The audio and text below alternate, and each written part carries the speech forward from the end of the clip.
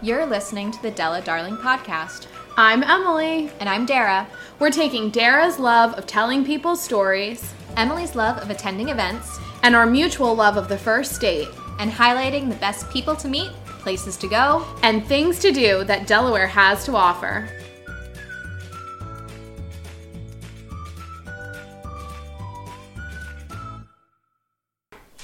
Hello everyone! I'm so excited today because I'm here in the Della Darling headquarters, joined by Dara, of course, and our intern Nutmeg, and we're going to have a really good guest on for you guys in just a little bit. Yeah, so we have Laura Wilburn coming on, and she's the executive director of the Urban Bike Project. And Emily, you've met her before. I haven't, but I was excited reading up on her because she mentioned some things about growing up in Delaware and how her parents kind of fostered this love for community initiatives by doing things around here. And that kind of reminded me of my own experiences growing up in Delaware, that we were recently talking about how we got interested in the podcast and interested in Delaware. And I think that a lot of my feelings about Delaware are shaped because I had family members who took me to things, who made me volunteer. So I'm excited to talk more with her about what impacted her when she was a kid in Delaware.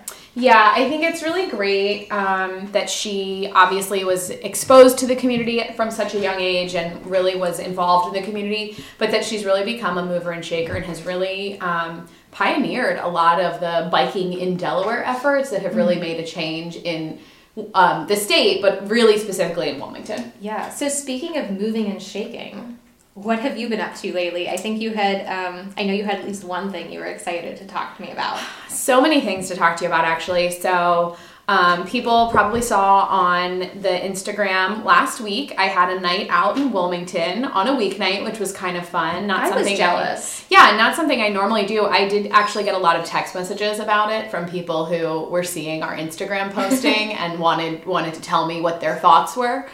But that was great. So like what to order or where to go next? Just what I was up to and whether I got their favorite item at the restaurant. So I actually had gone out for a wine flight at Domaine Hudson, which is one of my favorite restaurants and places to go. But I especially love going there. They have a great wine selection.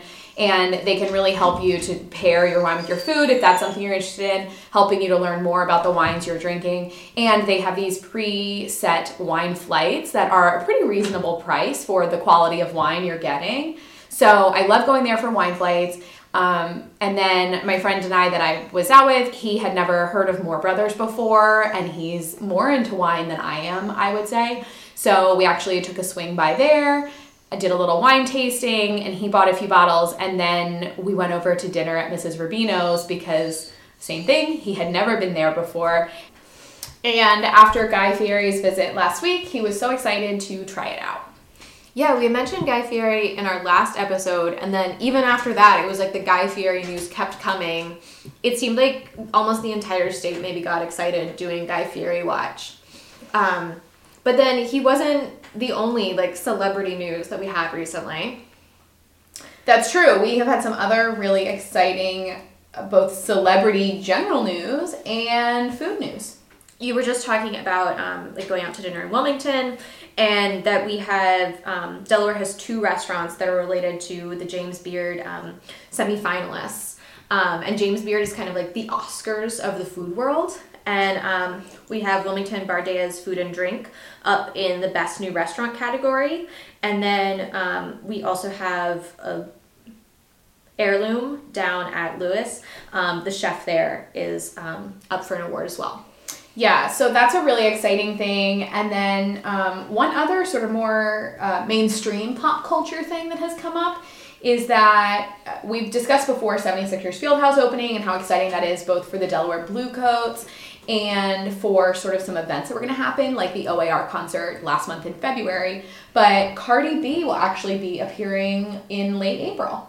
And this is exciting news. But then when we were talking about it, off the podcast, you were very emphatic that we should discuss that she's appearing. Right. I like to be very clear when it comes to things like this because sometimes I get over enthusiastic and then my hopes are dashed. So just to be clear, it never stated she was performing, and it sort of seemed from the various news articles that it's leaning towards she will make an appearance and maybe say a few words, and maybe do even like a meet and greet or photos, but do not expect for Cardi B concert. It's not a Cardi B concert. If she were to perform, I wouldn't anticipate it would be a full set or anything like that. But in a way, this almost makes me feel more touched because it's like she's gracing us with her presence. Like she's not just here like as a stop on her tour, and there is a local connection for her. Yes. So her publicist, Patience Foster, is actually from Delaware and has a brand management and public relations firm, the Cream Agency. So it's really nice when people from Delaware who have, you know, maybe they aren't the famous face, but when they have those famous connections, they bring them back into Wilmington or into the Delaware area in general, just to participate in our community. Mm-hmm. And then there was some big Delaware news related to the Oscars, which we didn't discuss on our last ep. That was right after the Academy Awards. And I think I'd heard about this before. I'm not sure. This is not about the this is not about A Star Is Born, which this group, one of the screenwriters was related, is from Delaware. Right, and a lot of people have a lot of thoughts on A Star Is Born. Are you one of them? I have a lot of thoughts. My thoughts are, I'm not offended Bradley Cooper was not nominated for Best Director. I feel fine about that. I do love the song Shallow, but also it's on the radio too much. I haven't heard it on the radio, so I'm not over it yet. I do listen to our local Delaware pop station, WSTW, and so I know that they are playing what the people want. I guess don't fall into the category of the people when it comes to that song. I love it, and don't get me wrong, I have it on a playlist or two, but I'm reaching the end of my A Star Is Born mentality. And controversial opinion coming at you. I firmly believe Bohemian Rhapsody was a superior film to A Star Is Born. And I know that you're still excited about Queen because you're planning on promoting our guest for this episode with Queen's bicycle.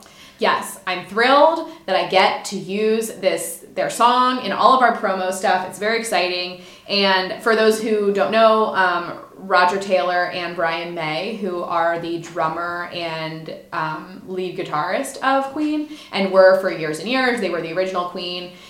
They actually still tour as Queen, and Adam Lambert, who I believe was an American Idol contestant and or winner. I don't really know because I'm not an American Idol person. He actually tours with them as their lead singer, since obviously Freddie Mercury can't do that. And so they're actually coming to Philadelphia in August. But that leads me to some other American Idol news. But also the Academy Award news for this week. Yes, give us that. Come at us with that. I was ready. You were so excited to try. I had the transition all ready to go. I'm sorry, but I didn't know that this was happening. But Netflix during the Academy Awards commercial breaks, they teased the upcoming film The Irishman, which is based on a book by a Delaware author. I Heard You Paint Houses. So that's exciting. We definitely love any kind of Delaware connection to sort of mainstream media, and that includes, you know, Netflix productions, but also it gives you another book to put on the Della Reads list. And I'll actually tease this. We're hoping maybe in the month of June to do a Della Reads series. So perhaps both of our June episodes, this is our intention at this point, is to do a book club. So we'll let you guys know the book by the beginning of May. We'll probably set a halfway point for reading. And then we're hoping to get one or two local librarians on. So we'll actually have a little book club discussion. And then our second episode, maybe we'll get the author or somebody related to the publishing of the book to come on and chat with us. Mm-hmm. So we'll let you guys know about that because we're all about Della reading, summer reading. And with that, I think we've covered a few things. So we'll awkwardly go into my American Idol segue. So, Dee, what can you tell me about other American Idol news? Other American Idol news. So we have two stories out recently about talented young Delaware performers, and one is that there's a Tower Hill School graduate, Marjorie Saunders, who is a contestant on what is now the new American Idol, because now it's ABC. Right, it's the new American Idol in its final season, but I thought that already happened, so the next final season, I guess. And actually, I believe she was featured on Sunday night's episode for her audition, like her first round audition. And I think we've covered this before, but your mother does not watch American Idol. No, she's very, very serious about watching The Voice, but not American Idol. So we might have to tune in so that we can follow Marjorie's journey. Mm-hmm. And then also in the realm of singing news, local performing news, there's a CAD graduate who is now portraying Maureen in the national tour of Rent, which is kind of now making its way through Philly. Right. So this is exciting, and we always talk about experiences we've had. So sort of in the same series, I would say, we went up last June, I believe, to see Aladdin. So in that same idea of Broadway shows that are nationally touring coming through Philly, we had the chance to go see Aladdin. There are always other shows to go see. I saw Waitress last year, and then of course we always have shows coming to Delaware at the Playhouse, put on by the Grand. So that's sort of a collaboration there. So we definitely encourage you guys to check out what's coming to Wilmington, and then also what's coming to Philly if that is something you're interested in. Yes, and we will link out to all those stories about our very talented Delawareans. Lindy Moe is the CAD grad that's in Rent, and then Marjorie's the one on American Idol. So you can follow all of the amazing talent that's coming out of Delaware. But talking about something that's happening in Delaware, you created something recently, Emily. I did. So I'm actually really excited to share this with you guys. I sort of have 2 podcast updates, and they're not about the Della Darling podcast. So that's pretty exciting. One is that many of you probably have not heard of this, but I think you'll be excited because if you're an avid Della Darling listener, I imagine you listen to other podcasts. So there is an organization out there called Podcast Brunch Club, and the tagline is like a book club, but for podcasts. And so if you're interested, it's great. So if you're someone who's interested in listening to podcasts and sort of expanding the shows you listen to, the genres, and then talking to people about it, which I am, we actually have started a local chapter of the Podcast Brunch Club. And they have hundreds of chapters, not only across the US, but across the world. Mm-hmm. So it's kind of fun. Every month, Adela, who is our founder, and a number of other organizers from the various chapters put together a playlist. And so it's typically between 2 to 5 episodes that can either be from a single podcast where you're doing a deep dive, or they can be various podcasts within the same genre or theme.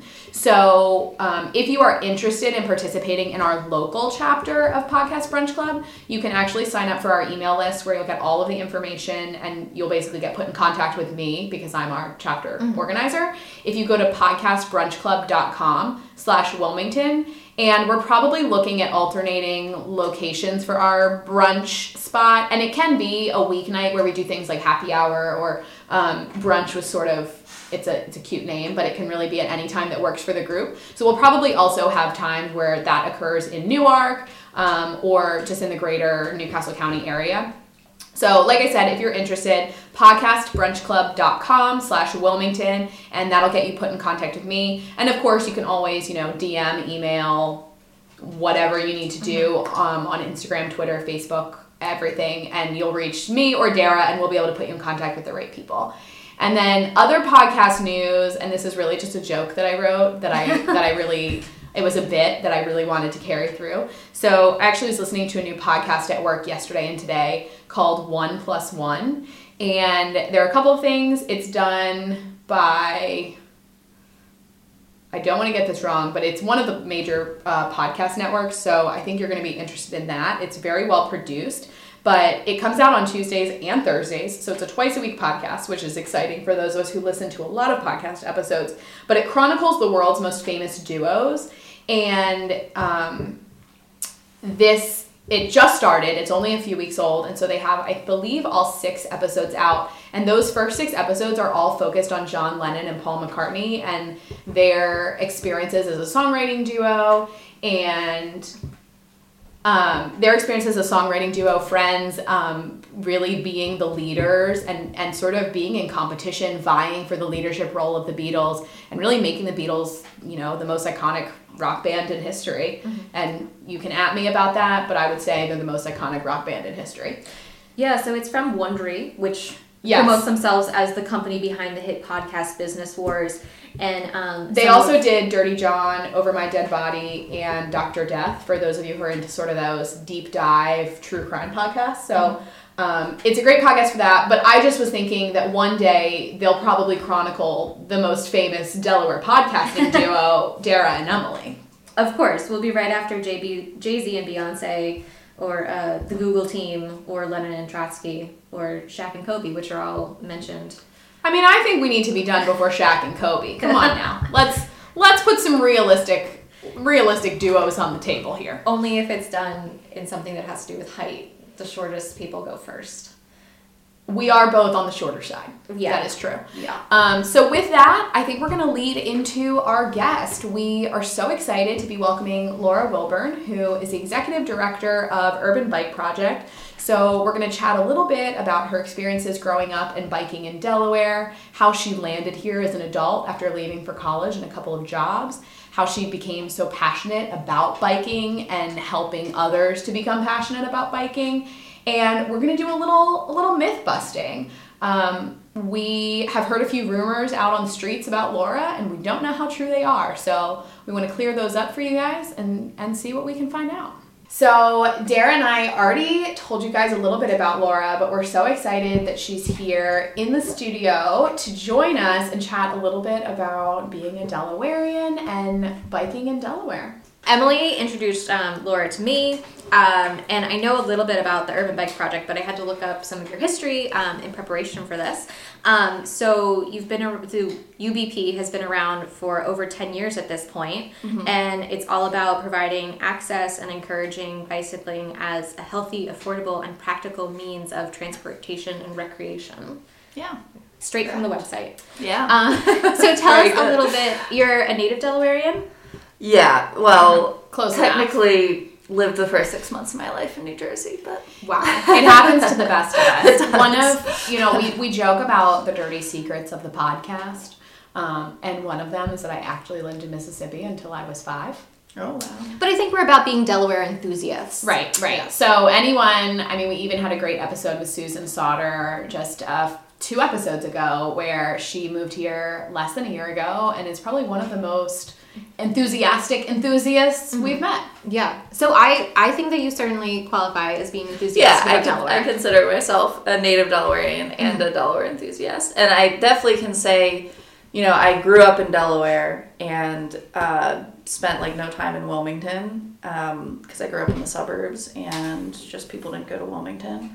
And then I moved away for a while and I came back, and now that I live in Wilmington, it's like rediscovering a whole new place, and it's awesome. And I don't know how I missed that growing up. We love that sentiment. It's definitely something we share because we were in the same boat, living more in the suburbs and not spending a lot of time downtown. And obviously I live here now, I work here, and we say the same thing. We sort of rediscover where we live as a tourist and getting to really fully experience it. So that's always really fun. So I guess my first sort of question for you is, what's your background? How did you get into biking specifically, and then how did you end up at Urban Bike Project? Well, I've been biking my whole life. It's like a familial trait. Everyone in my family bikes to some degree or another. If you ever see somebody bicycling down Baynard Boulevard with 20 tail lights and headlights all blinking at once, that is my mother. Okay. She bikes from the music school, actually. She's in the Delaware Women's Chorus. That's awesome. So you will see her. But I've been biking my whole life, just kind of recreational stuff when I was really little with my family. And got really more into biking. Actually, my older sister, when she was 9, developed this thing where her knees would dislocate. My goodness. And the doctor was like, well, she should bicycle up hills to strengthen the muscles that keep the knees in place. It was a thing that showed up when she started going through growth more spurts. than just a general health and wellness and a real rehab. Yeah, it was activity. An actually prescribed thing for her. So, and my mom worked part-time and spent time home with us, and we didn't have hills in my neighborhood, and she thought Maria was too young to go outside the neighborhood alone, and I was too young to stay home alone, so I got dragged along on these bike rides, and I maybe didn't love it at first because I was on this tiny little bike and I couldn't keep up, and I'm really competitive, so I hated it.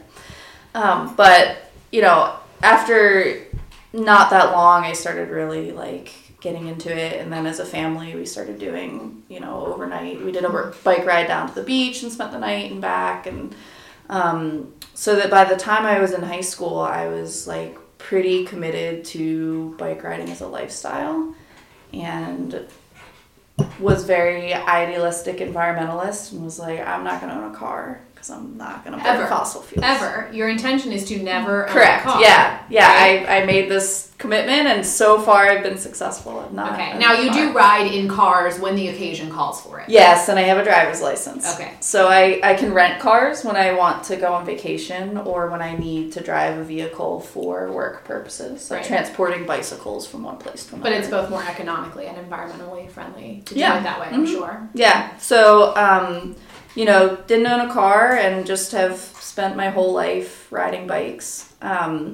So that's how I got into bike riding. As far as getting into Urban Bike Project, you know, I went to college at University of Maryland, got my degree in environmental policy, and worked for the Environmental Protection Agency for a year doing, like with a division that does cost-benefit analyses and regulatory impact analyses. I'm sure very exciting. Familiar with those terms.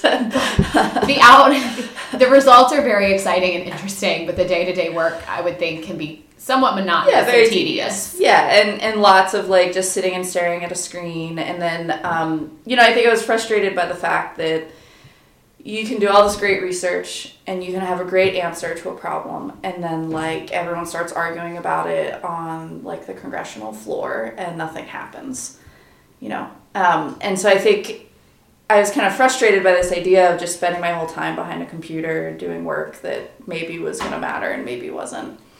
And so I didn't want to keep doing that, so I went to Montana and was an AmeriCorps Vista volunteer for a nonprofit, where I had the chance to learn how nonprofits work and run a youth program, and just, you know, it was so much more gratifying doing the direct service.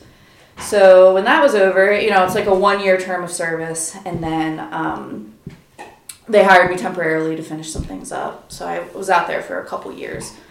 And then, you know, that was it. So I came back to Delaware because I didn't really know what I was going to do. But I came back, and while I was applying for jobs, I emailed Urban Bike Project, which I knew existed.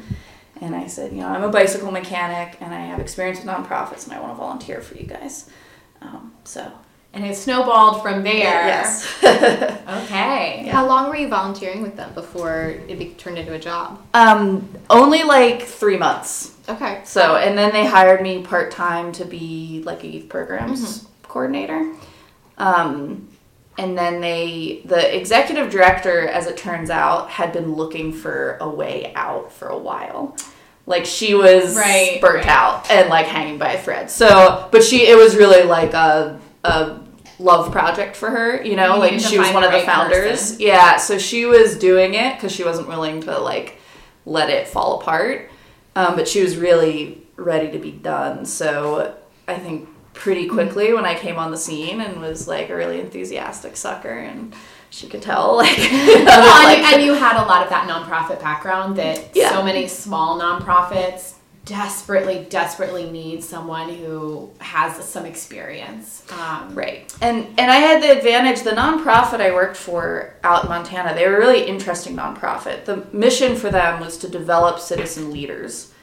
And so my job running the youth program was developing young citizen leaders. So it was a youth leadership program, and the teens involved brainstormed their own service projects, and I helped them implement those service projects. So very applicable. Yeah, and but the nonprofit, their broader goal, they worked with a lot of tribal communities out there. They worked with a lot of individuals who had a good idea but didn't know how to get started, and they did like trainings in how to use QuickBooks, trainings in how to get 501c3 status, trainings in how to, you know, make sure that you're keeping your finances like legally kept, you know, and not making those kinds of mistakes that people can. So I really had this advantage of working for this nonprofit whose entire job was teaching nonprofits how to do things the right way. Do you think that when you came back to Delaware and then started working with Urban Bike Project, that the work was more meaningful, or that it took on like a different flavor or impact because you had been local, that this was your area? Yeah, I think so. I mean, it's definitely, like I said, spending time in Wilmington itself wasn't something I did a lot of, but for those of you who grew up in Wilmington and went to public schools and you know about the crazy feeder patterns, like I was bused to Shortledge Elementary School, and now I live literally like half a block from Shortledge Elementary School, and it's cool because I do work with all of the kids that, you know, went through the same school system that I went through, and you know, getting to know it more, and definitely having that, like, being rooted here for sure makes it more meaningful. So I think we kind of glazed over this as if everybody really understood what Urban Bike Project does, because we did mention sort of the mission, but very specifically, like, what kinds of programs do you offer? What kinds of services do you offer? Because I know you guys have different workshops. You have like women-focused groups that do workshops as well as bike rides.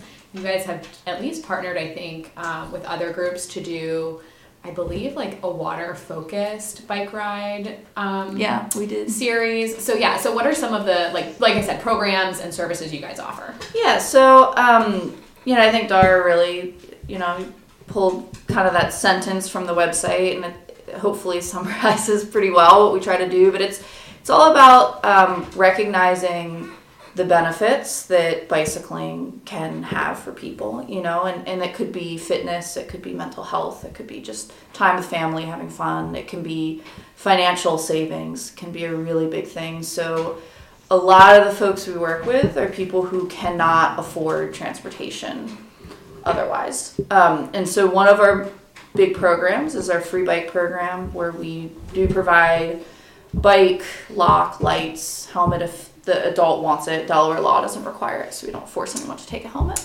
But personal opinion, I'll say mine, you should wear a bike helmet. Yeah, it's a great idea. I always wear a bike helmet.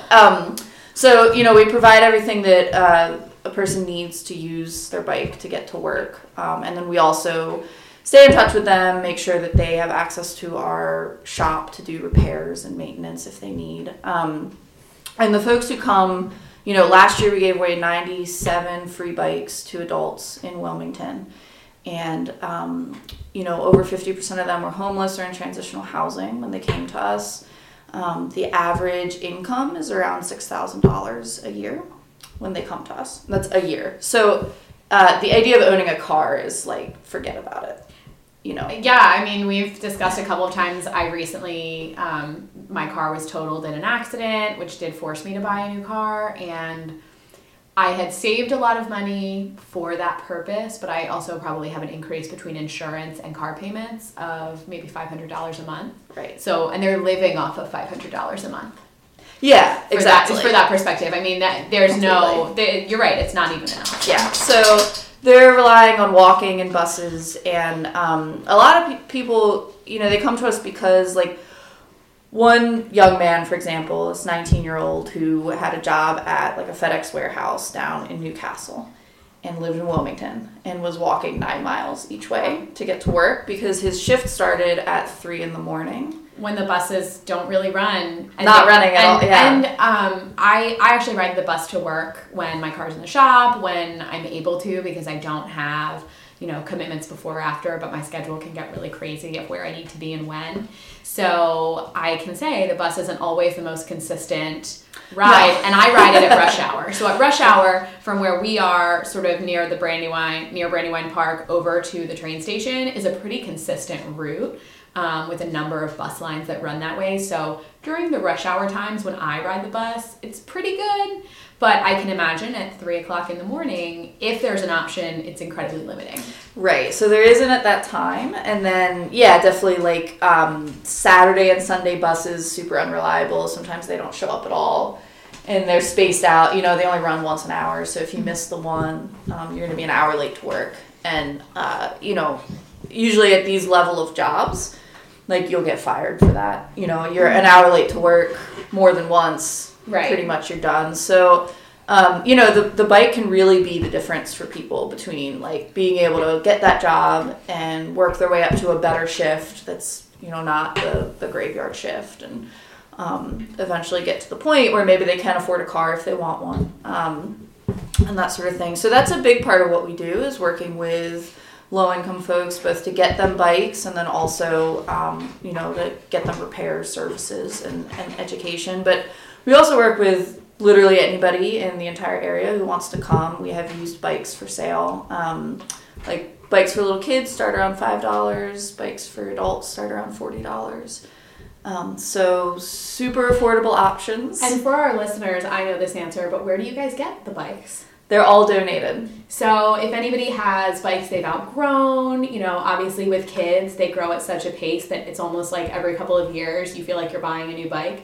You can donate them to Urban Bike Project. For adults like my father, who own 4.5+ bikes at any given moment, between his road bike, his recumbent, his electric bike, his mountain bike, and all of the pieces, all for working. And he not recently, but a few years ago, decided that he's in his 50s now, and he's probably not road biking anymore. So I believe he's donated it somewhere at some point, but that's always an option as you're sort of realizing you don't have a need for those items. Right, and the donated bikes, they maybe are given away for free, or if they are sold, 100% of the proceeds from those sales are then used to support our operating expenses. So, it's a great option for people who are interested in getting started riding a bike, but maybe they don't know they're going to love it. They don't want to spend the $600 you have to spend at a retail bike shop. So we have that available. We have a do-it-yourself repair bike shop. Pretty much you come, you can rent our tools for $3 an hour,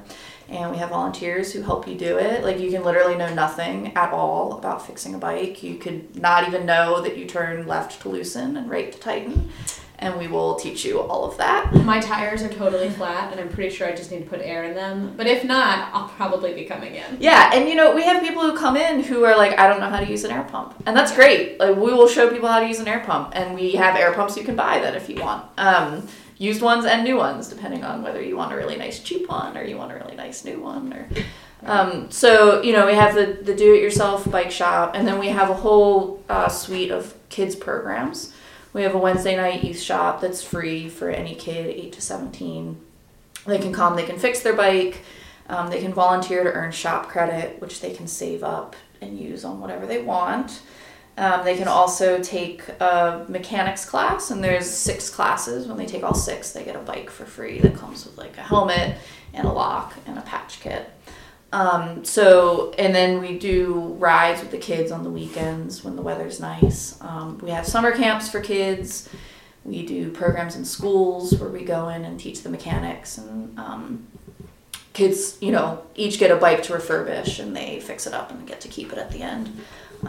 So we do all of that. And then I know, Emily, you had mentioned some of the organized bike rides that we've done too. We partner with all kinds of different groups. You mentioned the women specific. There's a Facebook group, Women Bike Wilmington. That's a pretty informal group. A couple of really cool women in the city organized it, and we just think it'd be fun to hang out with cool people and go riding. And the Urban Bike Project partners with them and offers women's only mechanics workshops through that. And we did partner with the Clean Water Alliance to do a bicycle tour of different water resources in the city. And, of course, bicycling, our mission touches on a lot of things, but environmental friendliness is one of them, and sustainability. So it was just a cool way to get out and see some of the spots, be able to make it up the Brandywine on some of the trails that you can't access through, in a car, and cover more ground than we could with a foot tour. Yeah, and we're so fortunate that the Delaware Greenway Trail, which I believe even extends past Delaware, but I could be wrong about that. They're working on making it extend past Delaware. It will happen. But it now connects all the way down to Delaware City, because we have our to the Mike Castle Trail, because we have our bridge going up. Yeah. To the Nature Center, right? Am I getting that right? Yeah. I actually haven't been down there yet. There's a small amount of road riding you have to do to connect all the way down to Delaware City. So right now, from Bellevue State Park, up near Claymont and Bellefonte, you can ride all the way into the city.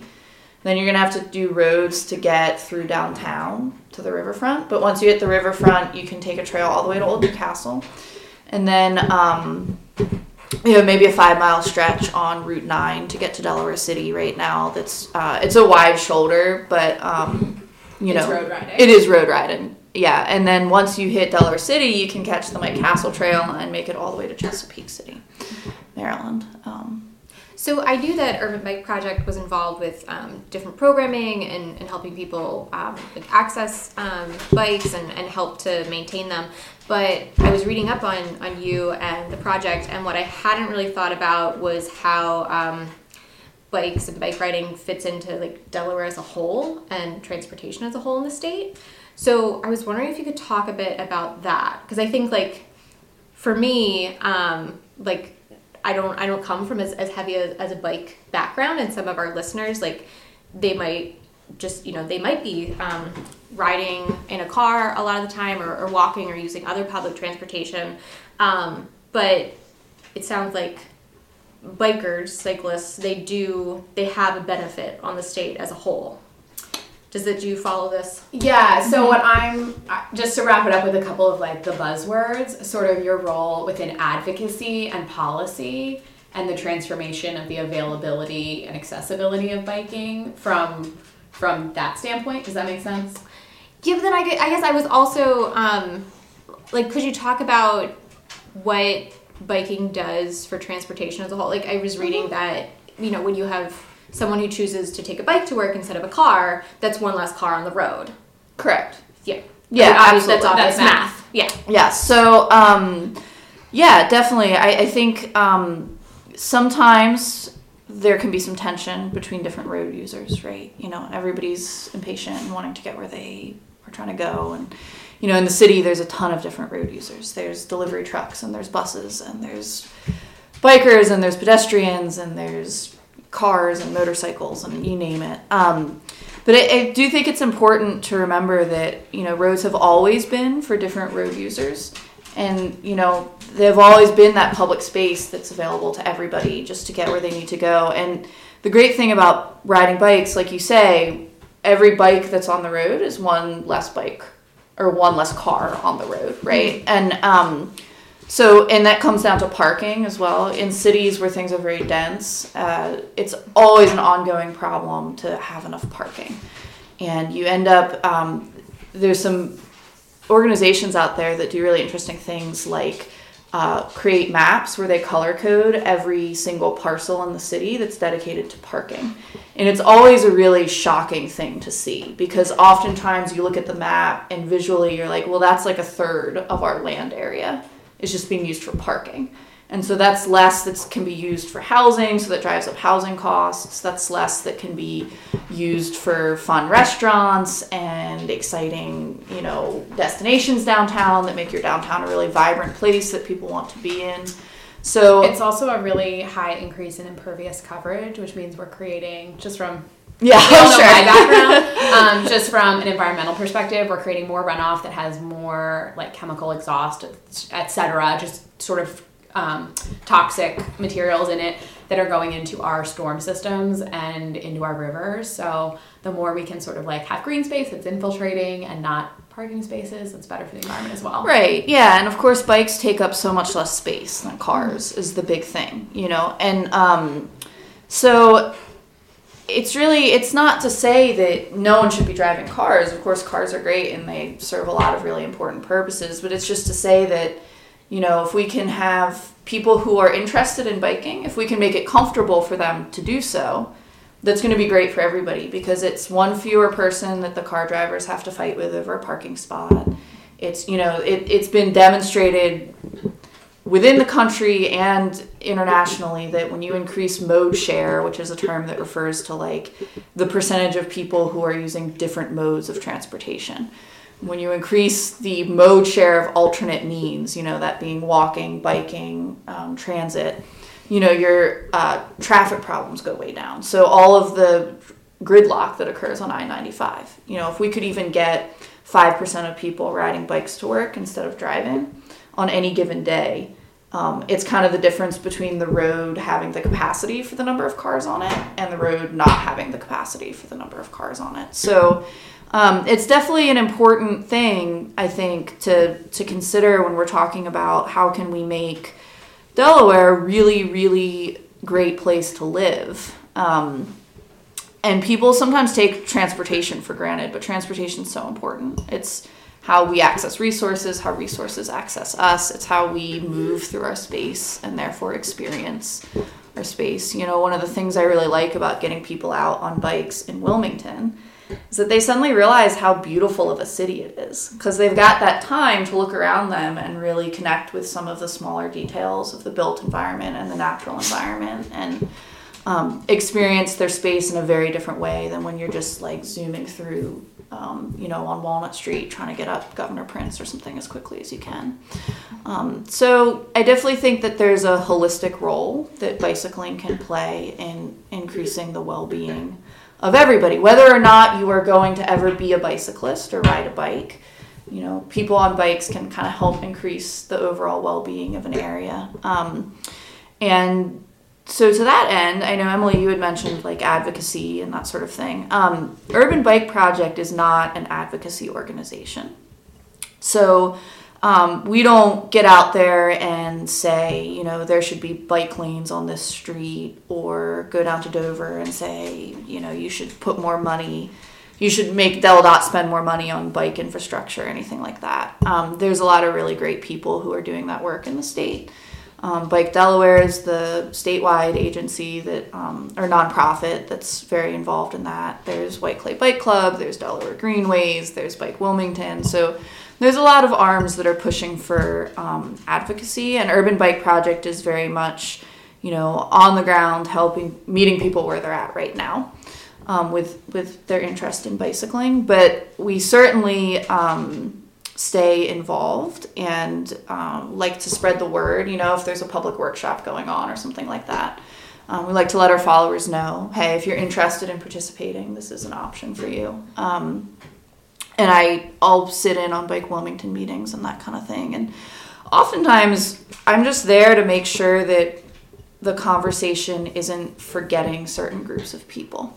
You know, we talked before about how Urban Bike Project works with a lot of low-income individuals, and oftentimes there's this idea that like people aren't currently biking, and when people think about making a bike-friendly place, I think they think of like hipsters being bike messengers and like, you know, more of that sort of cyclist. And the fact is we work with over 1,000 adults every year, and you know, about 3/4 of them are low to moderate income. And in the city, and for perspective, the city of Wilmington has under 100,000 residents. Yeah, it's like 73,000. It's about 73,000. So to be working with 1,000 adults in a city limits, and I'm sure some of them are not within city of limits that you're serving, but that's a pretty large percentage of our population that you guys are working with. Yeah, and most of those people are using their bikes in some form for transportation, at least some of the time, and a lot of them are using it all of the time. And I think we just kind of forget to include them as people who are road users who deserve to get where they need to go safely and efficiently. So oftentimes, you know, I just go to the table to make sure that, you know, when conversations are being had, they're not forgetting about those groups, and I'll offer to say, hey, you know, if there's a survey, they're always doing surveys, DelDOT and WMAPCO and all these groups are surveys as they do, which is, you know, great. They have to do their public outreach in order to formulate their bike plans. Please participate in the surveys. I'll say this from sort of the other side, the governmental and private consultants who are working on these projects. Please fill out the surveys before we come up with recommendations for the projects. They really are based off of what the community needs. And then it actually helps to have better options proposed rather than having to go back to the drawing board when people complain later. Right. And so, you know, one thing I'll offer to do is say, hey, give me a stack of surveys. I'll take them to the shop. I'll see if I can get some of the guys to fill them out, you know, because I think that that's a voice that's often not being reached. So, you know, and it's great we want to make sure that we include everybody. So, that's kind of the role Urban Bike Project plays in the advocacy realm, is just wanting to do the best we can to make sure that all of the necessary voices are being represented and that kind of thing, but not pushing for any one specific solution. makes sense. As a nonprofit, what are some of like your greatest needs and challenges right now? Well, I think it's kind of the same as any nonprofit. It's like we need money, we need volunteers. You know, these are kind of the big things. Donations of bikes. We're always looking for donations of bikes. But the biggest thing going on for us right now is we're actually in the middle of renovating our shop. So we're kind of in the tail end of the fundraising effort for that, and have started construction on fixing it up. It's a really cool old building. It's owned by the city of Wilmington. We've got a 30-year lease for $1 a year. And it's from 1907. It used to be the mounted police stables. And before that, it belonged to the Department of Public Works, and they had a lot of repair equipment there. It's right across the street from the pumping station. That's part of the municipal water system. And they had also horse-drawn repair vehicles there.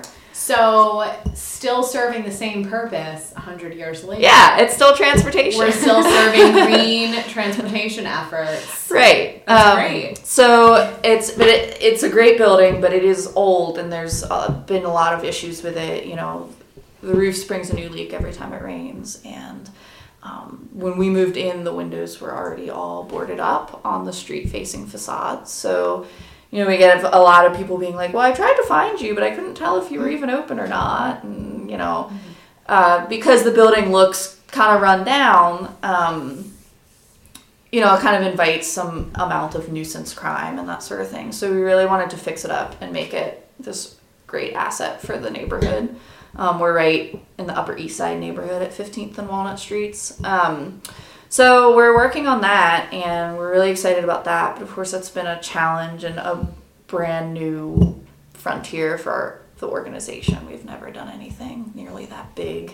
You know, we have a fundraising goal of $500,000, and we're at about 85% of that, and that's a huge deal for us. It's a huge effort because you guys, I know, are a very small nonprofit. I know you have other part-time employees. Are you the only full-time employee?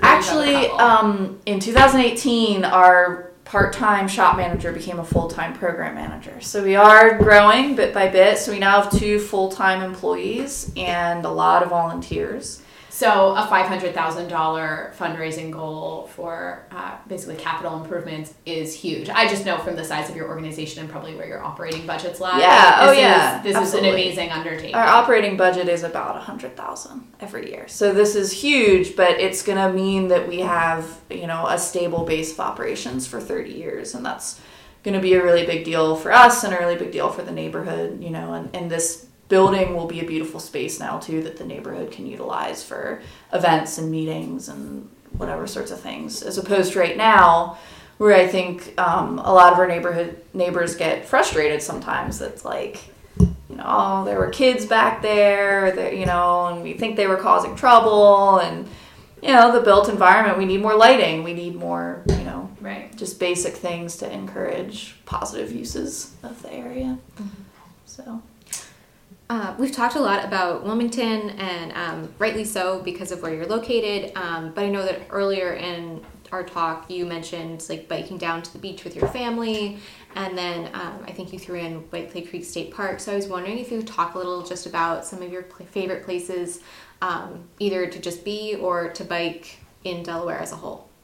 Sure, yeah. White Clay Creek is a great one, as well as Brandywine Creek State Park. Both of those parks have amazing mountain biking. It's actually like some of the best mountain biking in the East Coast, and people don't always realize that, but it's just, I don't know how many miles, but it's like maybe 100 miles or something. Many miles of trails, and many options of lengths of trails, because sometimes people only want to go out and do 3 or 4 miles, and sometimes they want to go out and do something longer. So they both have a variety, so some options. And both of those parks have everything from, you know, paved or crushed gravel, wide sort of multi-use paths, to super technical like rock garden mountain biking. You know, I still can't do some stretches of Brandywine Creek State Park, and I've been trying for years to be able to do them. So it's an exciting place to go out and just play in the woods. And I like doing that a lot and getting a break from sometimes the built environment. As much as I love the built environment, it's nice to get out into nature.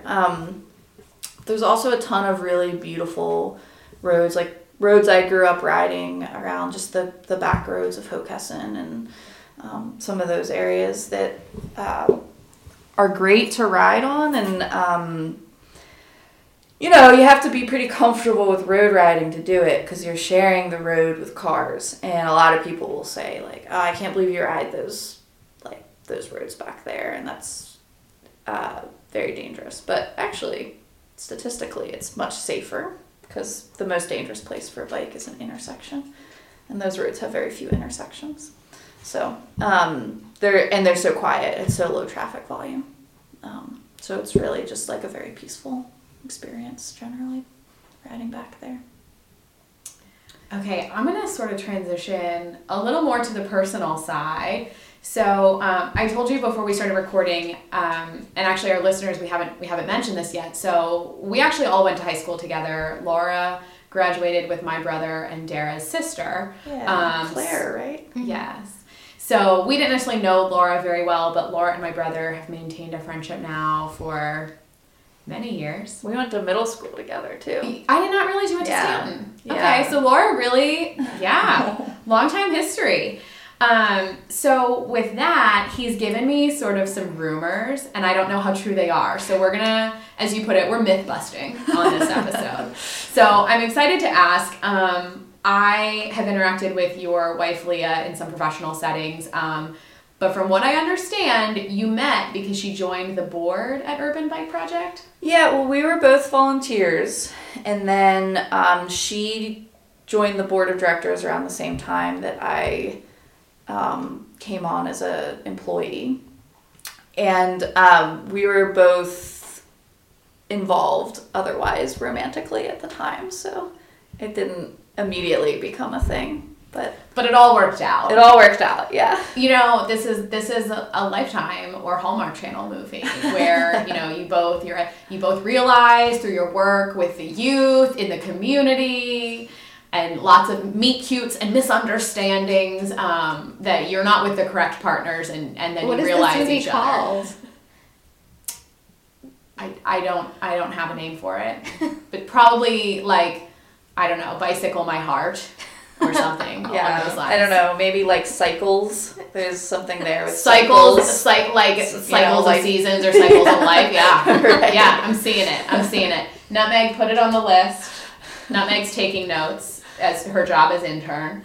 Yeah, she's very enthusiastic about this episode. Actually, she's very interested.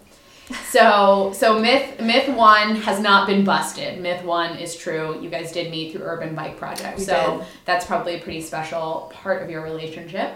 And then another rumor we're gonna bust, and there's sort of two levels of busting here. So rumor has it that you agreed before you got married that you would never own a car, that it's like a fundamental value of your relationship, and I've heard this as part of the rumor, but I really believe that this is only like a story told when most of the room has partaken in alcohol, that it was part of your vows. It was not part of your vows. Okay, so that has been busted. And I don't know that it was ever explicitly agreed upon. It's just that Leah knew, like when she decided to get into a relationship with me, that meant not having a car, because she just knew. Okay. Like I was like stubbornly committed to this idea of proving that it can be done. It can be done. So did Leah have a car?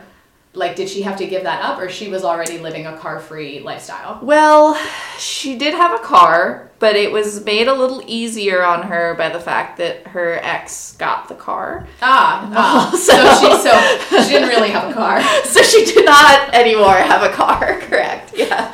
So she just kind of rode that out. At least the car went to someone who will use it.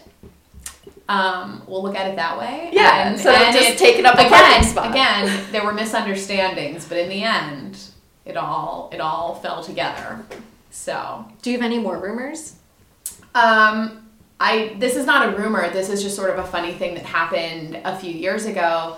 When I was first moving out of my parents' house and looking for an apartment in Wilmington, I sort of wasn't sure what area I'd be looking in, that kind of thing. And so at one point I went to a house share where I think there were 5 different roommates, or I would have been the 5th roommate.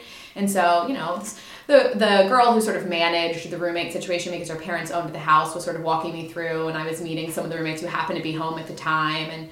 And there were several bikes scattered throughout the living room, downstairs, etc. of the house. And she's like, oh, there's this girl, Laura, and she has all these bikes, and they're always everywhere. And you get used to it. And I said, does that happen to be Laura Wilbur? And she was like, what? Yes. So Wilmington is a very small place. Yes, it is. And I like that a lot about it, actually. That it's got, like, the resources of a city, but like that small town feel where you just like know everybody. Literally, I was walking to your house with Leah, who was going to another board meeting of a new little organization that just formed. And there's like, Carl, the News Journal reporter that we know. I know because Carl. He's a Carl biker. also Of bikes, course, yes, you know Carl. Yes. He rides by, and then like Matt Harris with the city planning department, he rides by. I have met him as well. I literally just saw 3 people on the walk that is like a half-mile walk from my house. Yeah, to yours, maybe not even. I feel like it's very, very close. So Matt Harris, he lives on the other side of Concord Pike. Am I right? Yes. He has little kids. Mm-hmm. They may be medium-sized kids now. No, they're pretty small. Still pretty little. Yeah. So I met him a few years ago because I did a guided ride for Bike to Work Day. And I believe he was leading it. So I know, obviously, it's sort of coordinated by City of Wilmington during National Bike to Work Week and that whole thing. But it typically lines up with Delaware's Grand Prix, which is a huge bicycle race held in Wilmington. Wilmington's Grand Prix, I guess. So just as a biking enthusiast and a Delaware enthusiast, can you speak a little more to sort of those events? Because they are coming up. Yeah, they are. They're going to be May 17th through 19th, I believe. So it's a weekend-long festival of cycling, if you will. And I've seen you compete. Yes. So Friday night is the Monkey Hill Time Trial. It's just a 5K sprint, essentially. But the finish line is up Monkey Hill, up the cobblestones. And from an events perspective, because we all know... I know all the good places to go. A lot of people come and they bring lawn chairs and things, and there's typically like trucks that will sell beer, a ton of food trucks that are selling food, and people have cowbells and sort of like noisemakers. And so as you watch people come and ride up the hill, which is sort of the end point and the climax literally of the ride, everybody's cheering, and I think it's a pretty supportive and fun environment. It's super fun. It's super fun to compete. It's super fun to hang out. And the playground is right there, so you can bring your kids and they can play on the playground while you are, enjoying the bike race. Yeah. So it's a great time. It's Wilmington, so you'll definitely run into people you know. And then Saturday is what's called the Criterium Race. It is, and I should know the exact term, but it's part of a nationwide circuit that is like an official race you can do to. So with bike racing, there's these different categories. There's like category 5, which is super amateur, all the way up to category 1, which is very pro. And you have to win certain official races that are within this race circuit around the country in order to move up through the categories. And so the Wilmington Grand Prix is part of that circuit. And so we get really top-notch racers and competitors joining every year and coming to the city for that race. And it's a lot of fun. They close down streets downtown. They have like moon bounces and things for the kids, all kinds of different activities, and food vendors and that sort of thing. And the Criterium racers do like 1 mile laps around the downtown. And the races vary in length depending, but they're around 40 miles. So it's a lot of laps that they're going around. And this is the one where, so unlike the time trial where you go one at a time and you're racing the clock, this is where everybody's in a big pack and you're racing together. So you get to watch the drama of the breakaways and then the group catching the breakaway. Yeah, you guys, this is the tour of Delaware. Yes. So it's serious business. business. It's a good time, and Urban Bike Project runs the kids race, which is usually around noon. It's like a break between the kind of more amateur race categories in the morning and the more professional races in the afternoon. And I'm going to guess it's not 40 miles. No, it's a little, maybe 5-block long sprint. Okay. But it's a lot of fun. We bring a bunch of the kids that participate in our programs up, and Hicks Anderson Community Center brings kids over, and it's kind of open to whatever kids really want to do it though, and it's a good time for them. They get to race, they get to stand up on the podium, the same podium that the pros get to stand on, and they get medals. And you, I believe the year I saw you in Monkey Hill, I think you got second place in your time trial. I did, although I will say that the women's amateur category is usually like a field of 5. So I did have to beat some people to get there. But hey, last year in the Delaware Indoor Triathlon, we got second place of 2 teams, but we still got second place. Yeah, right. So still a silver medal, right? Take credit for where you're at, and if only 2 teams showed up, then you really did beat everyone else. I mean, you got to beat all the people who didn't show up. That's exactly. a good point. Yeah. Exactly. That is how most of my days at the gym go. I'm really only winning because I'm there. So with that, we talked a little bit about sort of some of the events coming up, like the Grand Prix and the Monkey Hill Race, which is part of that, and Bike to Work Day, which usually helps to kick off that weekend. Wilmington kind of likes to roll that into one, so it usually happens on that Friday, which it sounds like is May 17th. And a lot of the work that you guys do, and I know you guys have summer camps coming up, so where can people find out more? UrbanBikeProject.org.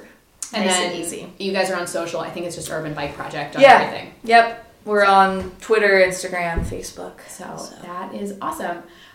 So we'll just wrap it up with sort of what we have going on, and maybe if you have any exciting either Urban Bike Project events coming up or just stuff you're up to. Do I have anything exciting? No, we're going into the busy season for Urban Bike Project. So that's what you've got coming up. My life is going to be Urban Bike Project. So that's awesome. So if you're interested in helping Laura to sort of slow down and smell the roses, you can volunteer. You can help by donating bikes. Donations, just monetary donations are helpful. All of that through the website. So Dee, what do you have coming up? We mentioned this on the last podcast, but we're going to go see Sutton Foster at the Grand in a couple weekends, or now it's like St. Patrick's Day weekend. She had to reschedule from the fall, and it has ended up being a benefit to us. It has. We couldn't go in the fall, and we can go in the spring for birthdays. Mm-hmm. It sounds like there's also going to be a birthday party over at the Delaware Museum of Natural History. Yeah, so this is something that I don't think I'll be attending, but a few months ago at this point maybe, I noticed that the Delaware Museum of Natural History has been posting about their museum cat, which I just sort of thought was fascinating. I feel like a children's book is coming on. Yeah, so there's I believe it's the groundskeeper. He's in charge of Dude the Cat, and sometimes Dude the Cat comes to work. And it's Dude the Cat's birthday on March 16th. Dude the Cat shares a birthday not only with myself, but also with the intern Nutmeg. Yeah. I don't know how she feels about sharing a birthday with a cat. So if you can't make it because you've got a lot going on, you can always follow Dude on Instagram. I think it's really funny when there are pictures of like Dude just like sprawled out in front of it's a natural history museum, so you have all of these like animals posed as if they're in the wild, and you'll have to see it. Dude the Museum Cat. Yeah, so that's his Instagram account, and then of course the Delaware Museum of Natural History, I think, is something along the lines of DELN or MNH, something like that, but they're easily searchable. Mm-hmm. And then I'm disappointed in you, Emily, because I didn't realize that you could participate in this. I thought it sounded kind of interesting. The Delaware Division of the Arts is hosting the annual State Employee Art Exhibition. And so there's artwork from 270 plus State of Delaware employees and their family members on display for free down at the Delaware State University Arts Center and Gallery in Dover. It's up through March 18th. And Emily, you just mentioned casually to me that you could have participated but declined. I have been getting emails about this event for quite some time because I am a State of Delaware employee because I do adjunct for Del Tech. So I sort of forget that is one way to identify myself. I do so many things that it's overwhelming to identify with all of them. But it's going to be an exciting event. I think it's really awesome, and it sort of opens the field up to anyone in Delaware who really is interested, because pretty much anyone is related to someone who works for the state of Delaware in some capacity. Which is, to be honest, something really special about living here, is that we all really are so connected. So it's exciting. As Dara, I think, mentioned, it's free, open to the public through March 18th. So once we post this episode, you guys actually will probably still have about a week and a half to go and check that out. Yeah. Laura, have you thought of anything else that you'd like to go to, or that you have on the calendar? Yeah, actually, my friend Sarah just started organizing this very cool event that happens the second Friday of every month. So this is coming up this Friday. And it's called Tales and Ales. It takes place at the Bike Lane Cafe, which is this kind of funky spot at the corner of 7th and Harrison Street in the Cool Spring neighborhood. And it's not actually a cafe, it's just sort of like a communal neighborhood living room. So it's BYO, and everyone just comes, and if it's a storytelling event, so if you want to tell a story, you put your name in a hat. If you don't, you don't have to, and then they just pull names, and you go up and you tell your story, and the only rule is it has to be 6 minutes or less, and it has to be a true story about yourself. And there's like a theme, so this month's theme is Lucky, in honor of St. Patrick's Day, but there's a theme every month, and it's fascinating to hear the stories that people choose to tell. Well, that is great. And Nutmeg has a story to tell, and it's how everyone is so lucky they get to meet her and spend time with her recording the podcast. And then I actually had one more question I wanted to ask you, and it's sort of a holdover from our guest last week. The question came in sort of during recording, so we didn't see it until after. But I think it applies to you as well, and that is, what is it like to live your passion? It is mostly wonderful and sometimes exhausting. It's especially exhausting when you and your spouse are both living your passion, and sometimes you need to look at each other and be like, no one can say another thing about bicycling for the rest of the night. Because you share the same passion. Maybe if you were both living two different passions, but then you wouldn't intersect as much. Yeah, too, right. so. It's like sometimes we travel and we go to cities and we just realize we spend an entire day talking about the bicycle infrastructure of the city, and we need to take a step back. And shared interests. Yeah, I talk to people about podcasting all the time, and I don't think they appreciate it. But it sounds like you guys do. So at least you have that. Yeah, it's great. It's great. And, I do need vacations, but I always come back from them really excited to go back to work. And that's a special thing. And that is the purpose of a vacation. So with that, I think we'll wrap this up. So we're so glad we could have you on and chat about biking in Delaware, your experiences, myth busting a little bit, which it turns out were generally pretty true. Maybe a little bit exaggerated, but generally true. And we just appreciate you for coming on. Yeah, thanks for having me. Thanks for listening to the Della Darling podcast. If you want to follow us on social media, we are at Della Darling Pod on Instagram and Twitter, and The Della Darling on Facebook.